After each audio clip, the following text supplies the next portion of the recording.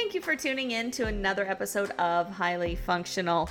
This is Brienne Showman, and I am joined today by Michael Lyons, owner of Recovery Systems.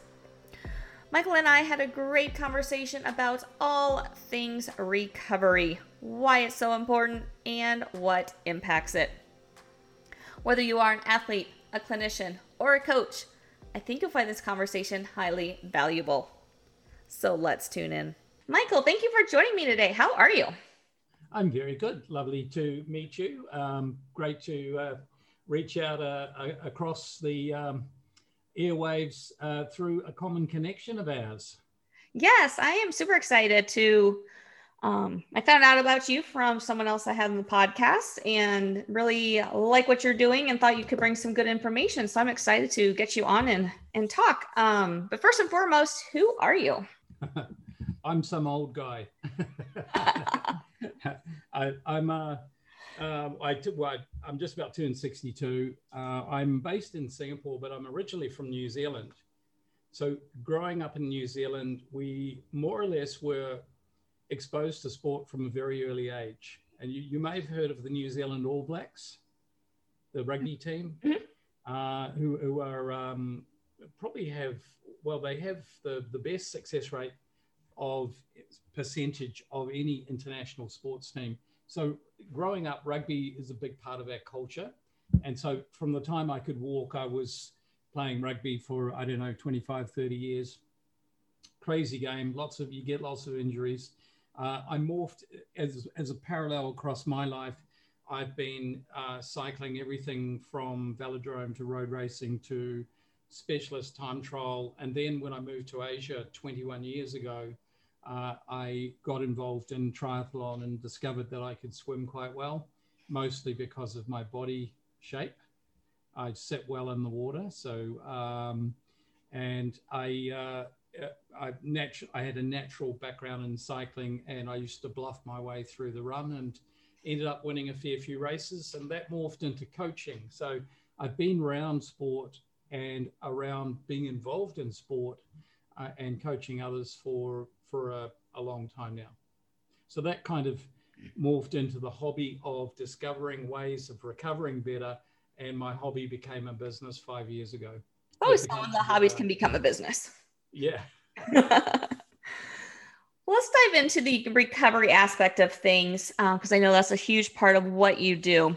I think what I'd like to dive into first is why recovery is as important as it is, and perhaps more important than the actual training that we're doing.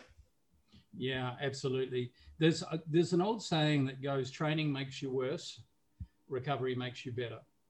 So if you look at the pathway to gains, because we all want gains, I've seen your social media, I've seen you lift, and I've seen, what a fine line as an elite or a high performance athlete, what a fine line getting to gains becomes after you become initially fit. So it's really a journey of 1%ers. So recovery is the gap, is what happens to bridge the gap between the stimulus of training and the super compensation of the gains. So if I was to ask that question, though, just briefly, we're in 3 different distinct markets. So we address medical issues. So if you ask someone with a medical issue like diabetes, lymphedema, DVT, what a gain looks like to them or what recovery looks like, it's a return to some sort of form of quality of life. And we've been instrumental in being part of the recovery protocol to prevent some people from having their legs amputated. So I guess if that's all I ever do with my life, then I'm quite happy that I've achieved something. And then on the athlete side, really recovery for a lot of athletes are weekend warriors. They're so-called non-professional. And I define a professional, someone who's a professional is purely they're making their money and a living from their sport. So they're funding themselves, their families, and so on. So most of the sweet spot of our clientele are the weekend warriors who are trying to balance the equation, the energy equation between their love for the sport, their need to have a job and to work certain hours, and then balance that up with quality of life at home as well. Recovery is a key component to making that all work, because nobody likes it when you fall asleep on date night. Usually does not end well for anyone. So that's a little synopsis, and of course you could argue that this is a marginal gains play, and marginal gains are, what happens with, as I mentioned, with a very unfit athlete, they get a huge ramp in their improvement over a short space of time. It could be 1 to 2 to 3 months where there's just constant improvement and big gains.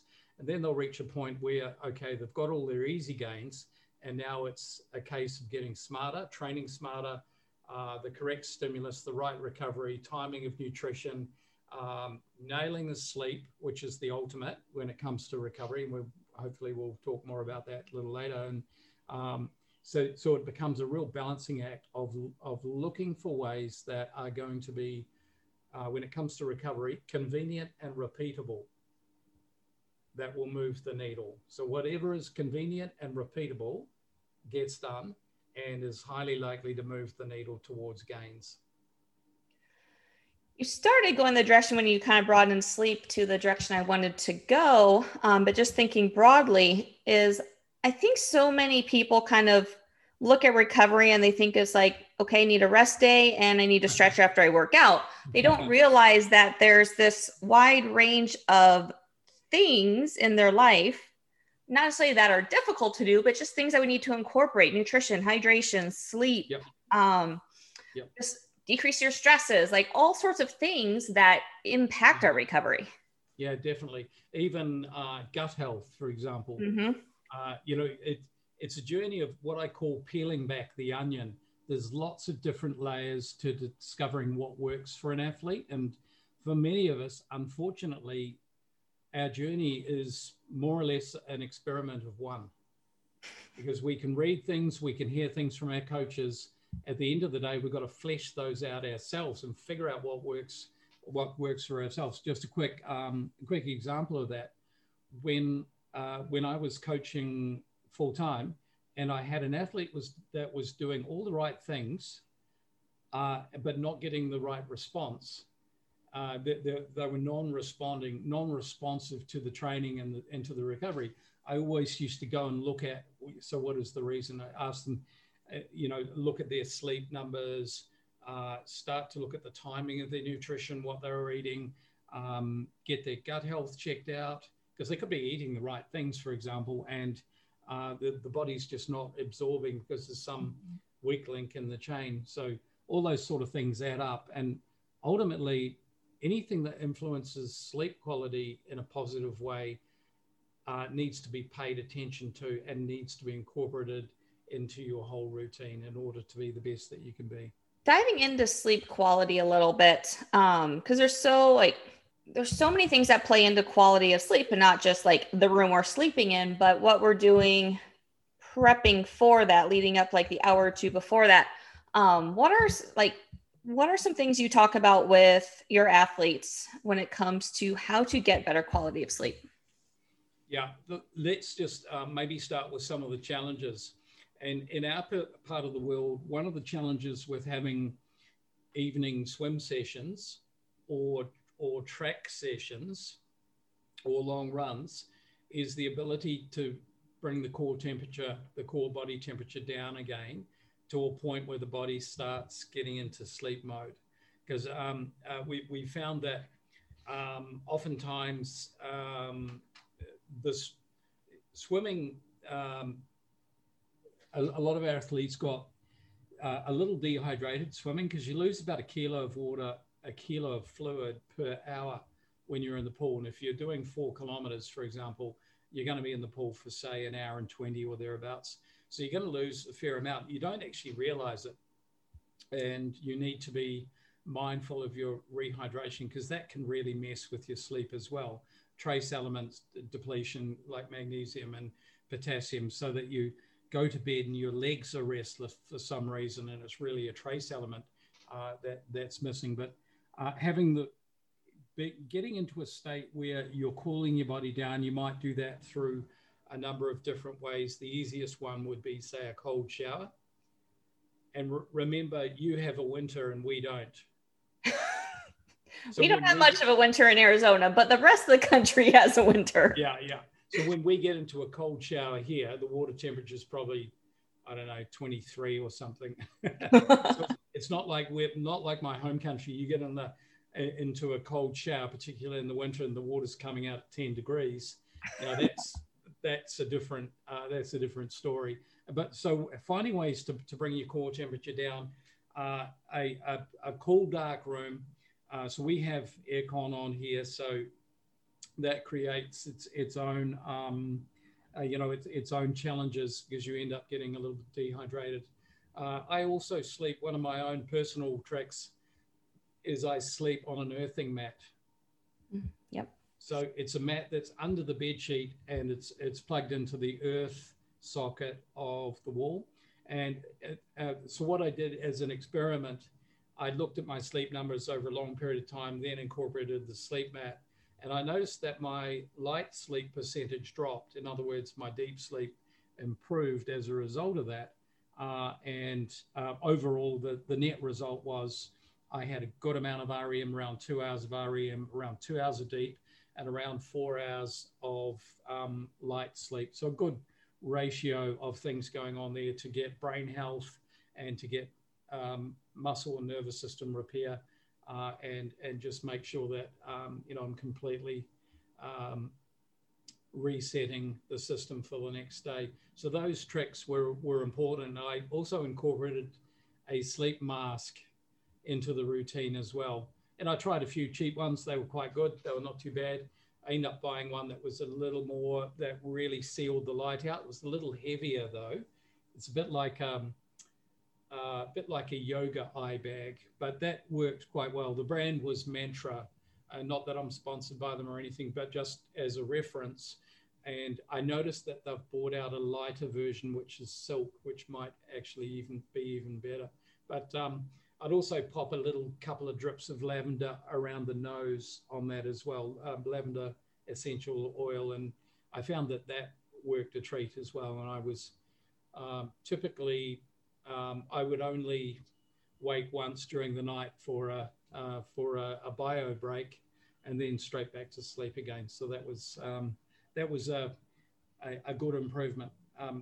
Now, I guess we'll talk about the boots and how they influence things later. But get into that now if you want. Well, it all revolves around the parasympathetic system, which is your body's rest and digest. Because a lot of the recovery modalities out there are good and have their place, like guns, percussion guns, and so on, but they won't do anything to put your body into a parasympathetic healing state. So this is a state where your body's going into rest and digest and is triggering all the happy repair hormones, all the HGH to be secreted. Your body's going into a state of where it's flicked or turned on the healing switch. So notably, most people, if they go beyond 10 minutes on the boots, will actually fall asleep. Now, a little sidebar comment. We launched last year a version of the compression boots for horses. And guess what happens after 10 minutes if a horse has it on? They fall asleep. And so that horses are athletes with 4 legs. They have the same requirements as humans. And so finding the key time of day to use the boots, you can use at any time. If you take the example of Jesse, who was on a week or two back, Jesse starts a day with 10 to 20 minutes as a warm-up. So 10 minutes on the boots equals 30 to 40 minutes of running or cycling. So it has a really low metabolic cost to get your body primed ready. Of course, minus the biomechanical part, right? You still need to mobilize the joints. because I know who I'm talking to on this one. But your vascular system is boosted beyond what it would take 30 to 40 minutes of from a other warm up method. So that's a good one. Then before bed is prime time, just getting your body into that unwind state. And look, and I think these days we're bombarded with all sorts of things on social media, particularly. I paid far too much attention to the US elections and to after the US elections and everything, and even everything that's going on now. So I think we're bombarded and we're actually overloaded. We're overloaded with things. So I think finding your own way of getting yourself into wind down mode, and for me, that's listening to an audio book. So I turn the TV off and I'll listen to an audio book, and I'll put the timer on for 30 minutes, and I'm normally gone before the 30 minutes is up. So that's a personal trick for me. Yeah, I think that is the key. And like you kind of mentioned with anything, it's finding what works for you. And the winding down part is necessary, but really finding that thing that works for you, whether it's reading or a bath or, yes, a certain, like some sort of tea or, whatever it is for you is the important thing.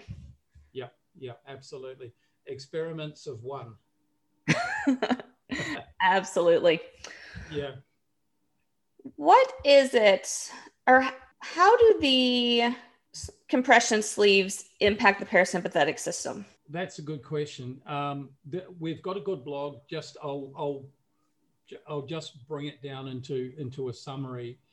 We've got a good blog on our website on it, which is science-based. But it's actually, when you have muscle soreness, and I've seen your leg days, by the way. I've seen your leg days, so I'm pretty sure that you're going to be having DOMS the next day or the day after. With that muscle soreness, is not the muscle, it's actually the nervous system. It's the nervous system that needs to be reset. So a combination of the blood flow, because the way the boots work, the scientific term or the category of recovery is called intermittent pneumatic compression. Intermittent meaning on and then off and then repeating. So it's a milking motion of a minute on, 20 seconds off. Pneumatic air compression, obviously. That motion is pushing the blood flow, which stimulates the whole parasympathetic response. So it's doing it in a way that mimics the body's natural healing process, but the pressure that's involved is quite something. It's around 240 mmHg. To give you a reference, a compression sock is around 20 mmHg of pressure, and it's static, whereas the boots are moving the blood volume. So basically, that's how it triggers the parasympathetic response. So we've got some great pictures on our website and our social media of after Spartan races, and we have a recovery tent at the end, and people come along, they've just had a race, they're dying to talk about it, they put the boots on, 5 minutes later they're fast asleep. These are athletes that are just dying to share their race, and they're out like a light. They're all lying on the ground as if it's, they're dead to the world. And so there's a great example of that. Most of our athletes report back that their sleep quality is improved, including, not the least of which, is the power nap after the long training session, which typically happens on a Saturday or a Sunday. So that, coming back, getting showered, getting refueled, getting the boots on, and then there's a real quality 20, 30 or 40 minutes of power nap as well. Okay, very nice. You mentioned it a couple times, and I'm just kind of curious on your thoughts on them, because depending on who you talk to, you get different answers. Percussion guns. Yes. Yep. So as a modality, I'd put them in a similar category to a really good sports masseuse. And in my view, they're there to break down scar tissue and to help muscles to lengthen out.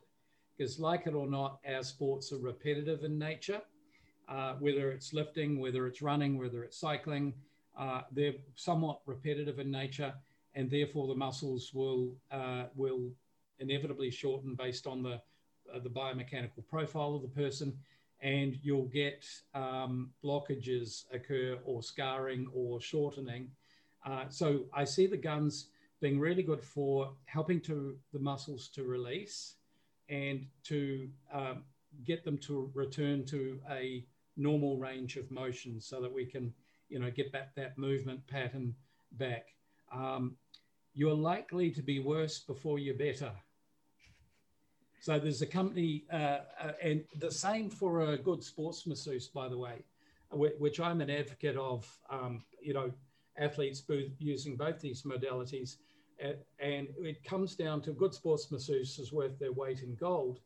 And typically they're finding the blockages, they're getting into the scarring, and they're helping the muscles to release.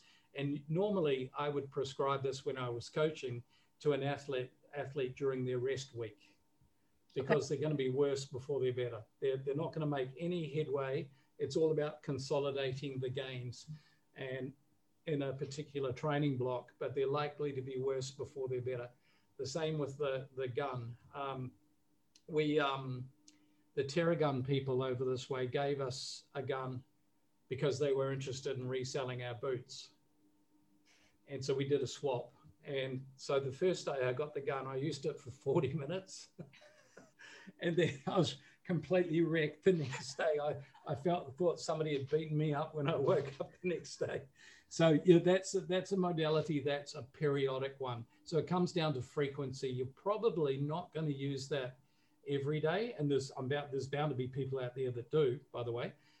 Whereas the frequency for the boots would be at least once a day, maybe twice a day, maybe 3 times a day, without any downside of tissue damage, because they won't do tissue damage. So there's an appropriate frequency for everything. Personally, I also do hot and cold therapy. I'm a fan of it. However, it's not convenient. So I go to a place that's got a plunge pool, then spa pool, then we get into the sauna. And being the age that I am, and I'm still relatively active, I do about roughly 15 hours to 18 hours training a week, mostly on the bike. Inevitably, my recovery hacks have to improve exponentially over someone who's 20 or 30 years younger. For a start, I've got a lot of dead cells in my body that I need to get rid of. So I do saunaing or plunge pool, spa pool, sauna as frequently as I can to help trigger autophagy, or the removal of the dead cells, and make room for the new ones. But it's not highly convenient. I got to travel somewhere. It needs to be scheduled. It's not like putting the boots on takes less than 30 seconds and turn the button on and you're away. So that's highly convenient.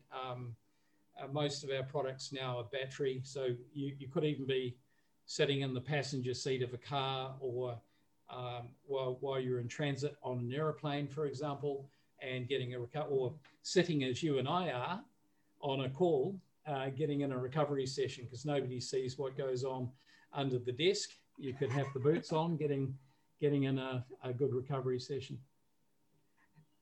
So true. Very cool.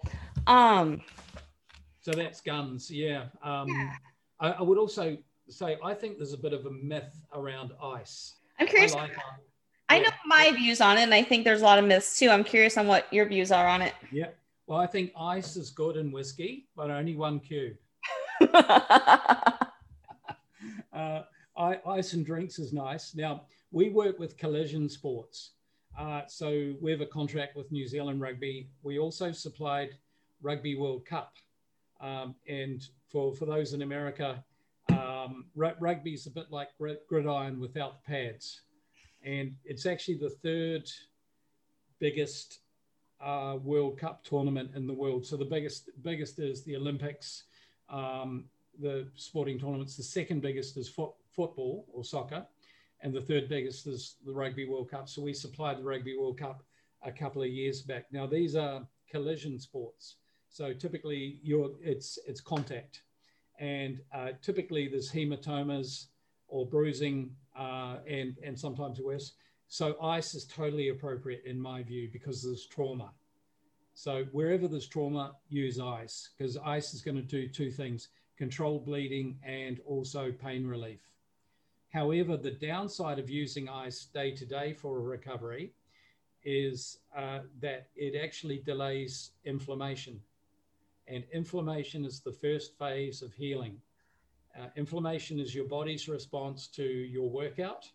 And as a result, your body secretes all the good hormones, all the growth and repair hormones in order to do the job that you need it to do. That's where the boots come in and speed up that whole cycle of repair, healing, repair, gains. So that's kind of a synopsis there. Now, when we work with rugby tournaments here where they're playing 3 times a day, we encourage them to get in, because we're in a hot climate. We're 30 degrees plus all the time, high humidity.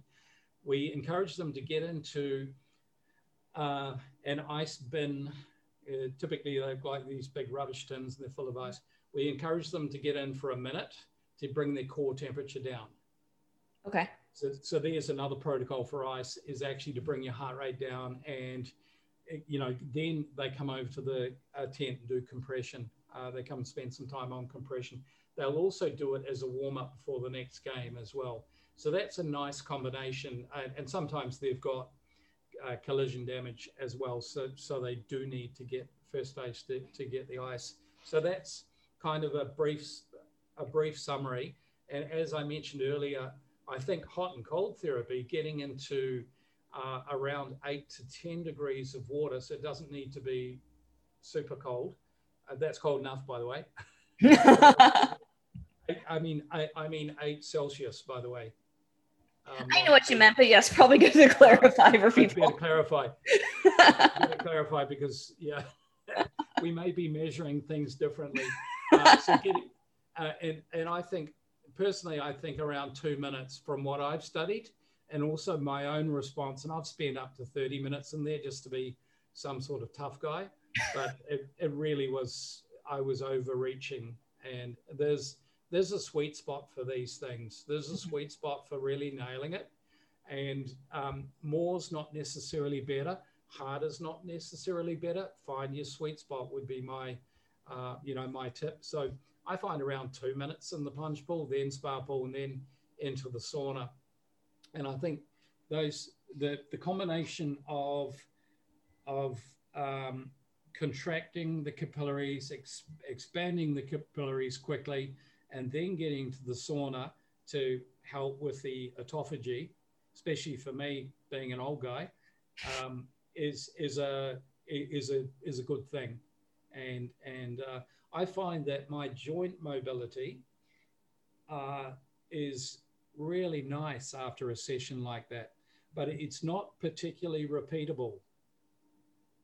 There is a cost involved and so on. And we can probably all quote examples where we know places that have got cryo therapy and a whole lot of other things.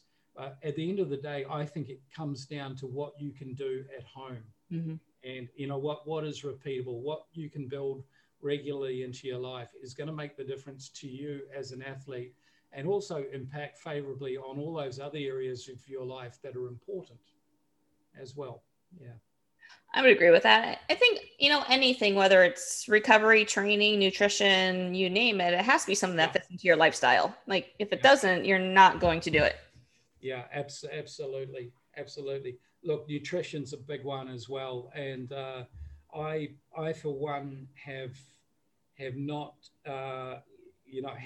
nailed that one. I have a fasting protocol most of the time, but that's been a tricky one for me. I do have a bit of toxicity to my body because I had my left hip replaced, so I've got a big chunk of metal in my left hip. That's a long story. mostly being stupid and ignoring pain was the reason. Ended up with arthritis. But so I do carry a bit of toxicity in my body that I need to take into account. And yeah, but the whole nutrition thing is, I believe it's a moving target. We have a lot of gut stress in this part of the world because of the heat, and also because of parasites. You do need to keep an eye out. We've got a good environment for parasitic activities. You do need to keep I periodically do a month on a product called Scram, which is basically a parasite elimination protocol. So I think that's important, to leave no stone unturned. Now let's take a quick break to talk about Equip Foods. Equip Foods is a supplement line, but what I really love about them is their products are made with 100% real food products. There's no fillers, there's no chemicals, there's nothing artificial in it. So everything that you are putting into your body when you consume their products is good for you. And they don't just have the normal protein and pre-workout type supplements. They also have products for decreasing inflammation, for joint health, for circulation, for all sorts of things that just help you be an overall healthier person. So go check out everything Equip Foods has to offer at equipfoods.com. And at checkout, if you use code FIX15, that is FIX15, you can save 15% on your order. You can also get a link to Equip Foods and all my other partners at getyourfixpt.com/partners. And now let's get back to our conversation. Symptom-wise, do you know when you have a parasite in you, or is it just something you do as a precaution? Sometimes these things creep up on you, like the proverbial frog in the cold water on the pan, and the heat slowly turned on, you don't notice it. But eventually it's going to manifest itself and you're just not recovering. You're lethargic, you're not recovering, you're bloated, you've got headaches, there's a certain amount of toxicity in your body. So these would all be indicators of such a thing. And I think finding a good practitioner, who's able to diagnose some of this and then treat, because in the US you've got this thing called Lyme disease, I think it's called, which is a tick-based. Now that can creep up on you, and that's horrible. That can take years to get rid of.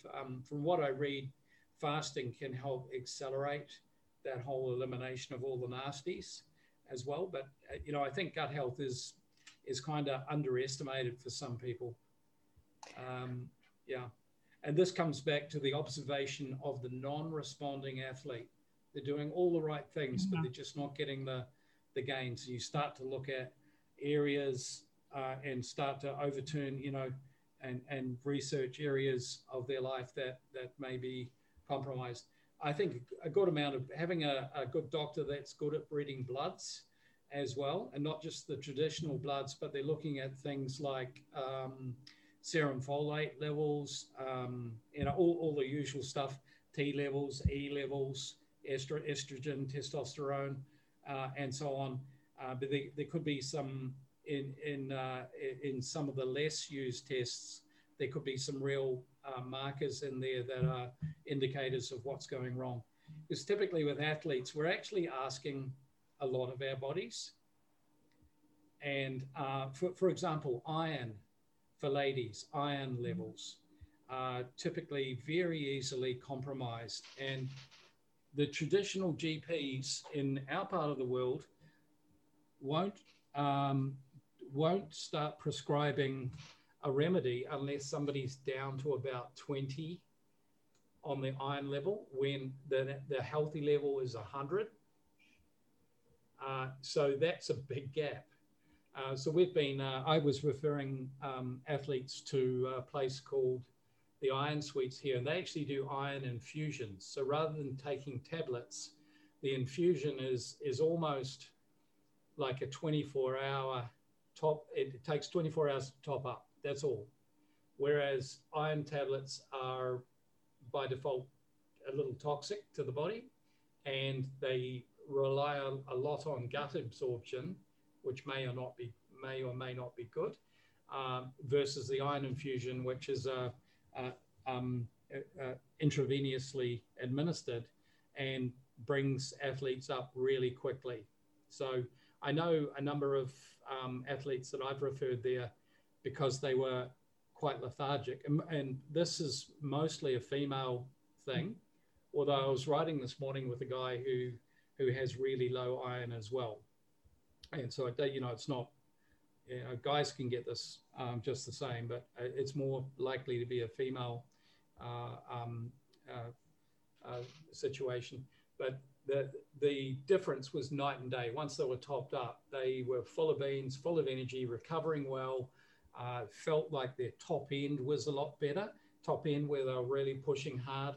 So I think there's some goodness in keeping an eye out for new ways of treating old illnesses, because the traditional way was not really working for a lot of people.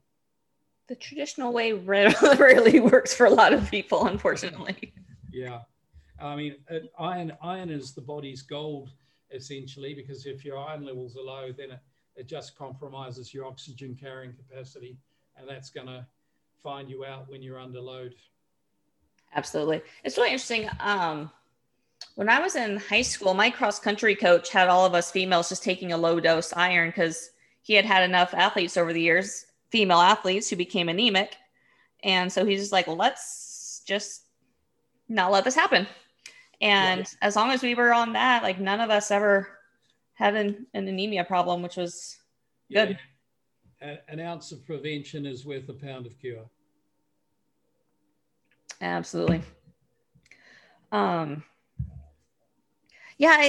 health is fascinating to me. It has been for a number of years since I started looking into my own food intolerances and just kind of playing around with things like that. And it's just phenomenal how these healthy foods, vegetables, fruits, proteins can not be good for your body depending on how your body tolerates it. And like you said, it's like you can be eating perfectly healthy for what a standard physician would tell you to, someone would tell you to eat, or a nutrition person might tell you to eat, but it doesn't mean it's good for you. Yeah, for sure.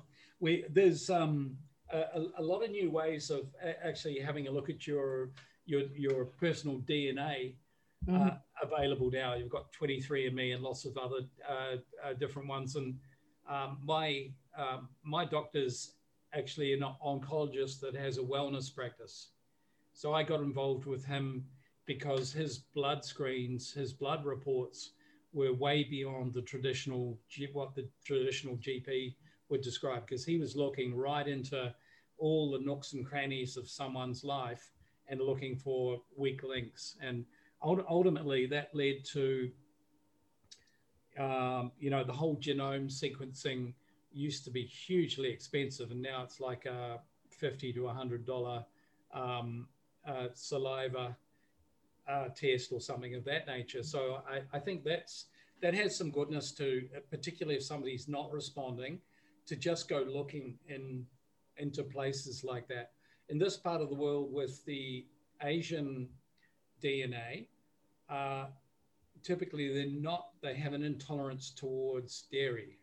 Okay. And they might be taking whey protein and wondering why they're getting bloated and the absorption rate wouldn't be quite so good. So there's a bunch of alternatives now. We have a product in this country. It's run by a good friend of mine. A product's called New Zest, which is pea-based protein, and has and that's very, very gentle on the stomach, and not surprisingly, has become very popular here as a result of that. So I think these are all that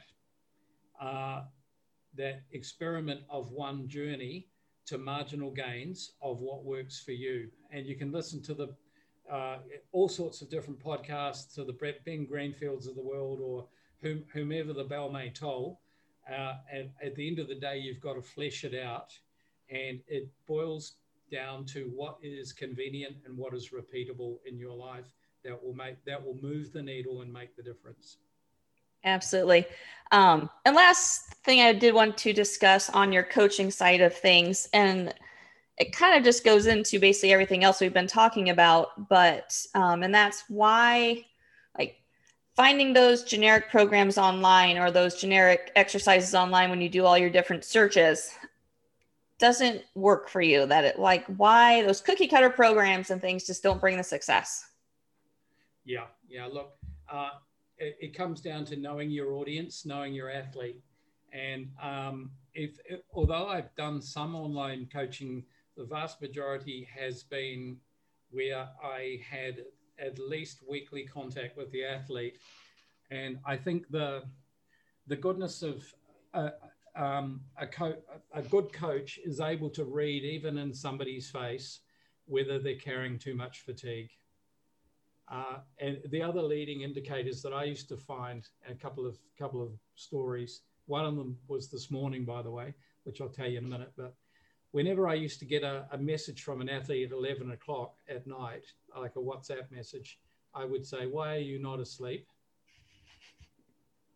Because I know what your session's like tomorrow, and you're going to have to be up at 6 a.m. or 5:30. So you do the math. Do you want to recover or not? And so the good news about that is I coached a majority of my athletes were type A's. You wouldn't know what a type A was.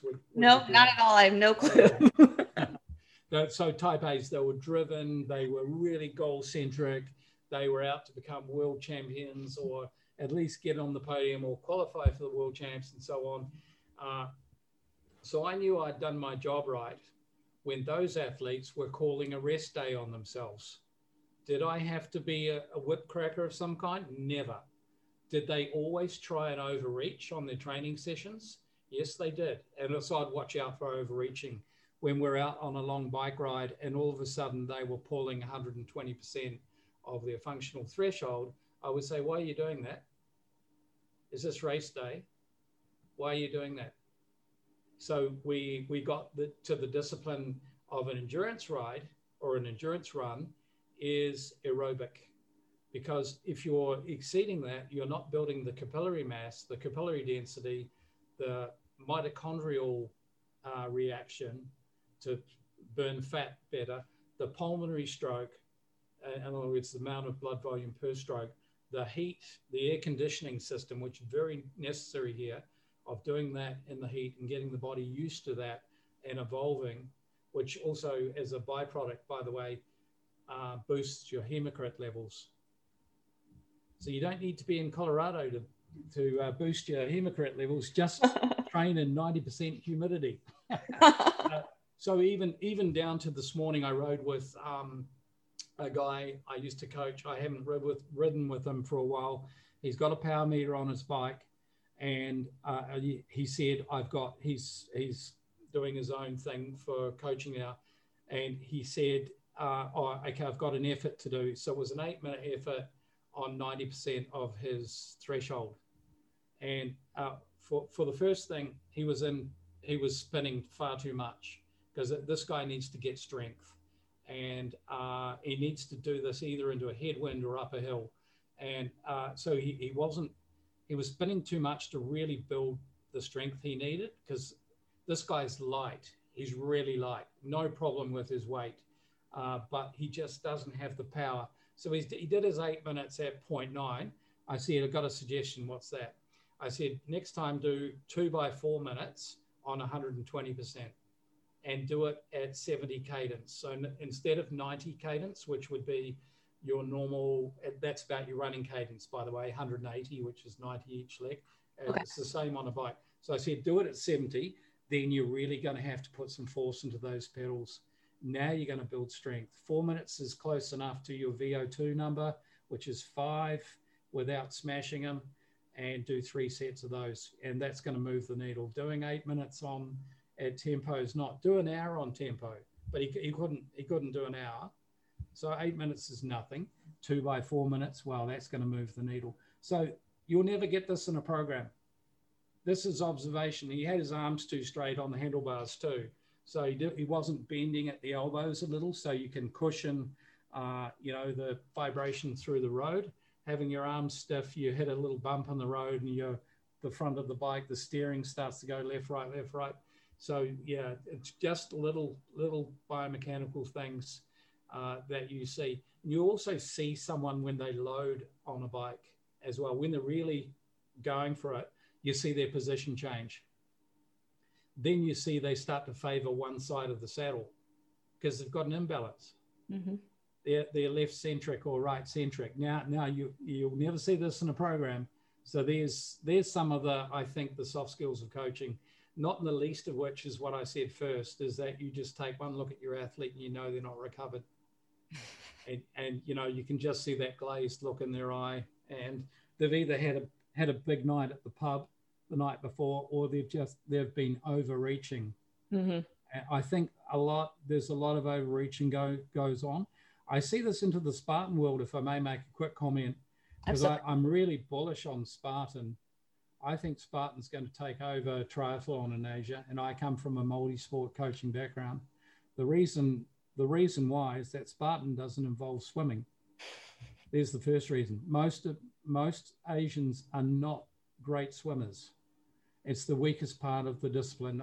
I've coached lots of 20 nationalities, including a lot from Southeast Asia and North Asia. And they struggle with swimming. It's not insurmountable, by the way. We can get them swimming quite well, but it's not a natural thing for them. If you take cycling out of the equation, cycling is a time-heavy part of the sport. To be good on the bike, you're going to have to be putting in at least 10 hours. To be very good, it's going to be 20. And to be elite, it's going to be 30. It's a very time-hungry sport. If you take that out of the equation and you have an hour per day or an hour and a half per day to train, then Spartan's within reach of everyone. And the other thing I like about Spartan is people don't get skinny like they do in endurance sports. They hold muscle. This is a healthy thing for us, mm-hmm. especially when you get older. Keeping muscle is a great part of being healthy and living a long time. So I'm really bullish about Spartan. And although the downside is, as I see it, most Spartan races are training too fast, too often. And because there's a formula that I've always used that comes from a great coach called Arthur Lydiard, who was a peer of Bill Bowerman's. Bill Bowerman was one of the founders of Nike. Long story. The coach is called Arthur Lydiard. I'll let you look him up. He was voted coach of the century last century.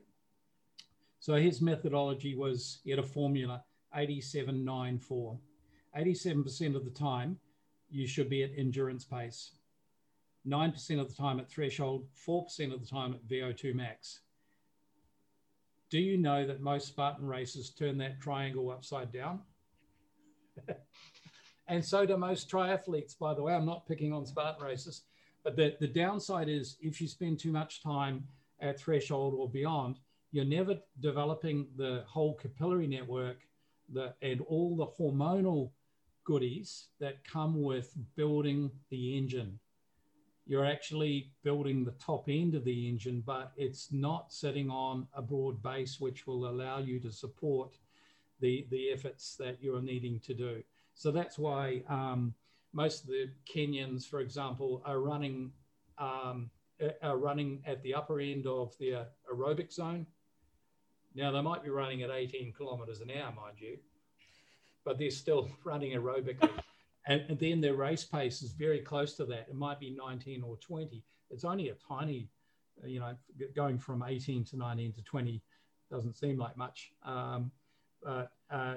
They're so close to their thresh or top end of their aerobic zone that they're getting some threshold benefit as well in the whole process.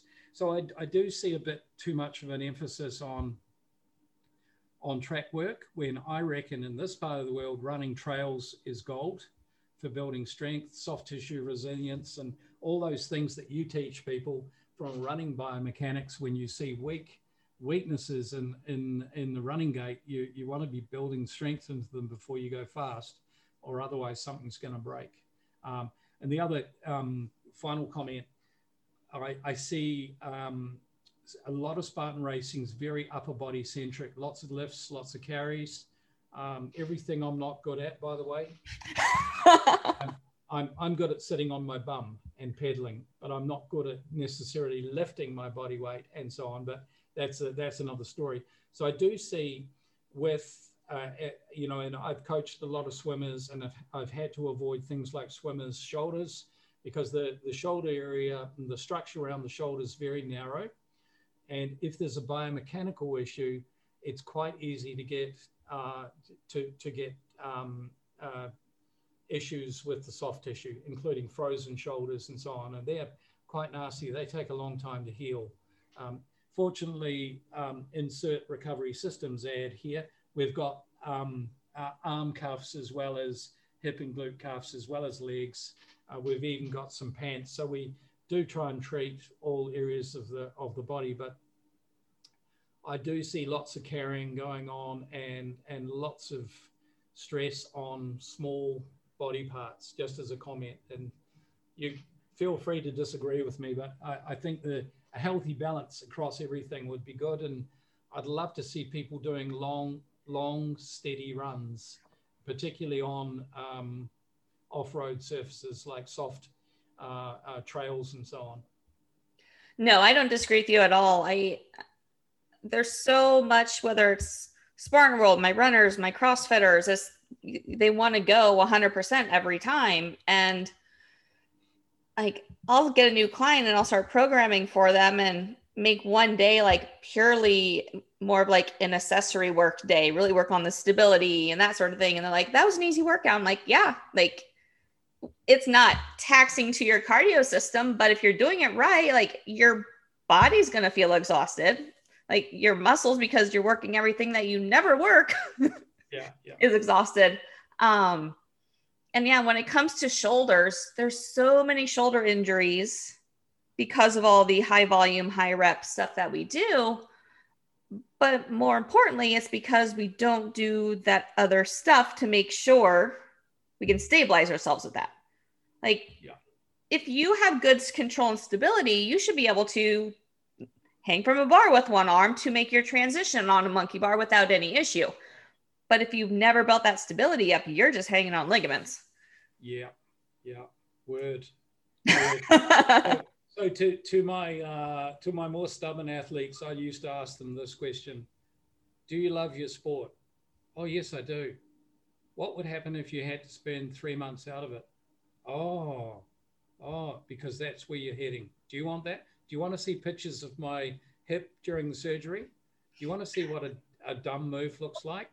And they generally start to listen at that point. And yeah, so I think that's, I also heard Jessie talk when she was on your show. Now, Jessie is like a bulldog. If you pin a number on Jessie, she will just go max out. So Jessie was talking about having a lot of different races, A races, B races, C races, and D races. Anytime you pin a number on Jessie, and athletes like that, I know a lot of athletes, they're just going to give it all. So I think there's something to, if that is your condition, I reckon there's something to actually not being in a race where you know you're going to be noticed, and doing your own thing. And it might be, where you're taking time out of the limelight. So you're under no pressure to actually focus on exactly what you need to do. I'll give you a quick example. We've got a trail here in Singapore called McRitchie. It's 10.6K around. It's fairly undulating, but not mega steep. We used to give our athletes an A if they ran it in an hour and 10. We used to give them a B if they ran it in an hour and 15, and a C if they ran it in an hour and 5, because the goodness comes from time on your feet on the uneven surface, strengthening the soft tissue, having the different forces on your body running up a hill and running down a hill. And then over time, as our athletes inevitably, we have faster athletes, and over time, as they got fitter, there's a long section of steps in this particular run, around 300 steps. So good amount. So the more elite runners would do 6 loops of that. The intermediates would do 4, and the other folks would do 2. Everyone's getting what they need. Everyone's getting an appropriate amount of stimulation. Do we make the beginner guys do 6? No, they're overreaching. They're going to wreck themselves. But 2, 4, 6. So that way everything equalizes out and everyone gets what they need. Lots of high-fiving at the end because it's been a good session. Yeah. I think, in my opinion, some of the wearables, Garmin, even Strava, like all those workout trackers are, I'm just going to use, they are a detriment to our training, just because it's like people like to see improvement. They like to see PRs. And so a lot of in my opinion, it causes people to train a lot harder than what they should have. Cause like, oh, I got that time on my 10K last time, so I need to push harder, versus like, no, you could just do an easy recovery run today. Yeah, absolutely. There's a time and place for it. Yeah, absolutely. You know, if I give an athlete 45 second all out by 5 sets on the bike, I don't really care what happens otherwise. I don't want to see a personal record of average speed for the whole session, because the rest of it should be easy. The rest of it should be at their endurance pace. The sweet spot for the session is those 45 seconds and nailing them consistently, not doing one blowout, one mega one, and then the rest are declining in value. But it's to really look at the quality of the session. I think that's really important. I started playing around with muscle oxygen sensors about 18 months ago from a company that's been acquired since by Whoop. But the company was an American company called Humon. Okay.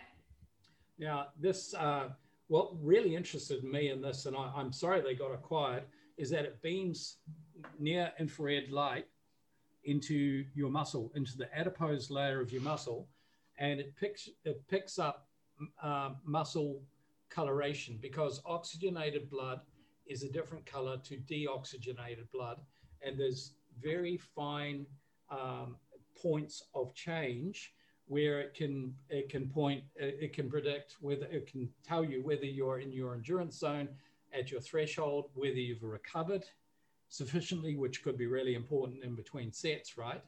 And whether you're at your VO2 max. And I started to see this technology as being really interesting in that heart rate's wildly variable and it lags. So, it's going to take, if you start to do an effort, it may be 10, 15 seconds later before your heart rate catches up to what the actual effort is. Whereas the thing that interested me in this technology, and I'm so sorry it kind of disappeared for the moment, is that it's measuring real-time a response to the work. Whereas heart rate, there's a lag. Also in our environment, because humidity is high and we have no evaporation, which is the way your body cools through evaporation. If there's high humidity, the sweat sits on you, it doesn't evaporate. Your body needs that evaporation to cool itself. Because of that, there's an overhead on your heart rate. So your work rate you might be working at 120 beats per minute, but because of the heat and humidity, your heart rate may be another 10, 15, 20% higher than that. So that's not actually measuring your work. That's measuring your response to a whole lot of other things like the heat as well. So I did think that muscle oxygen sensors and putting them into a device, because it needs to be strapped on to a big muscle like the leg, and it sits there. And so I was so sorry to see that technology disappear for the moment. I believe it'll come back. So I think that's that has some real potential. That's really interesting. Awesome. Well, cool. We've covered a lot of things. We have. Thank you so much for joining me. If someone's interested in your recovery systems or just wants to talk to you, how can they find you? The easiest way is through our Instagram, which is Recovery Systems. And I would encourage you to sign up for our newsletter, your listeners to sign up, because we have a monthly draw and I answer all the social media personally. So if you have a question around your sport and how to use our product, because you're basically using it for four things if you're using it properly: warm up, recovery, rehab.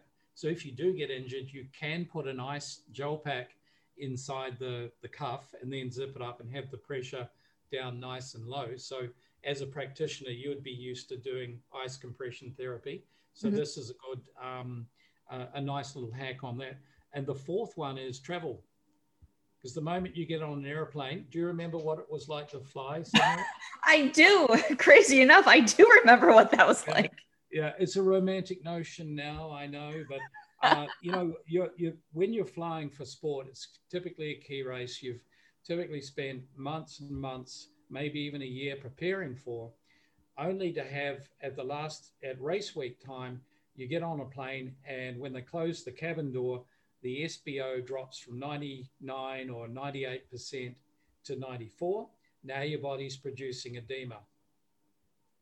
And you're getting to a place where you're expected to be giving your best in 3 or 4 days' time at the race.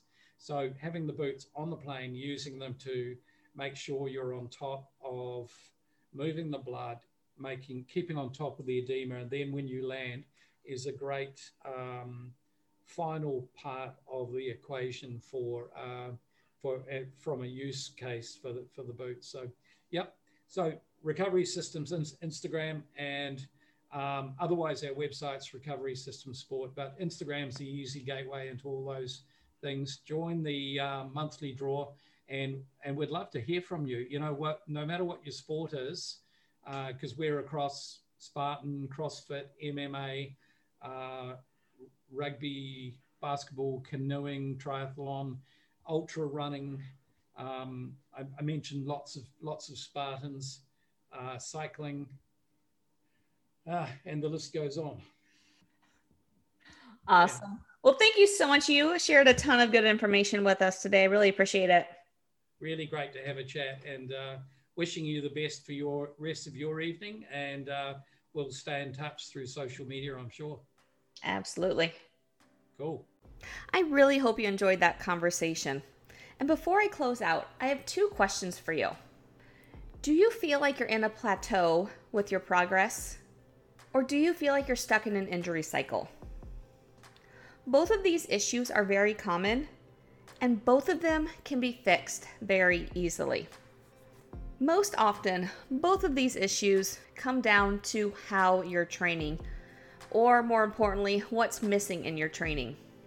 By figuring out what's missing and adding that in, your training performance will improve, your racing performance will improve, and your injury cycle will break. I invite you to get on a free 30-minute consultation call with me to discuss what's going on with you, your life, your training, so we can really figure out what needs to be done to improve that. So head over to bit.ly/asktheocrdoc to book a free call with me. Thank you again for listening today. I greatly appreciate it, and I hope you enjoyed this conversation. And until next time, let's go out and be highly functional.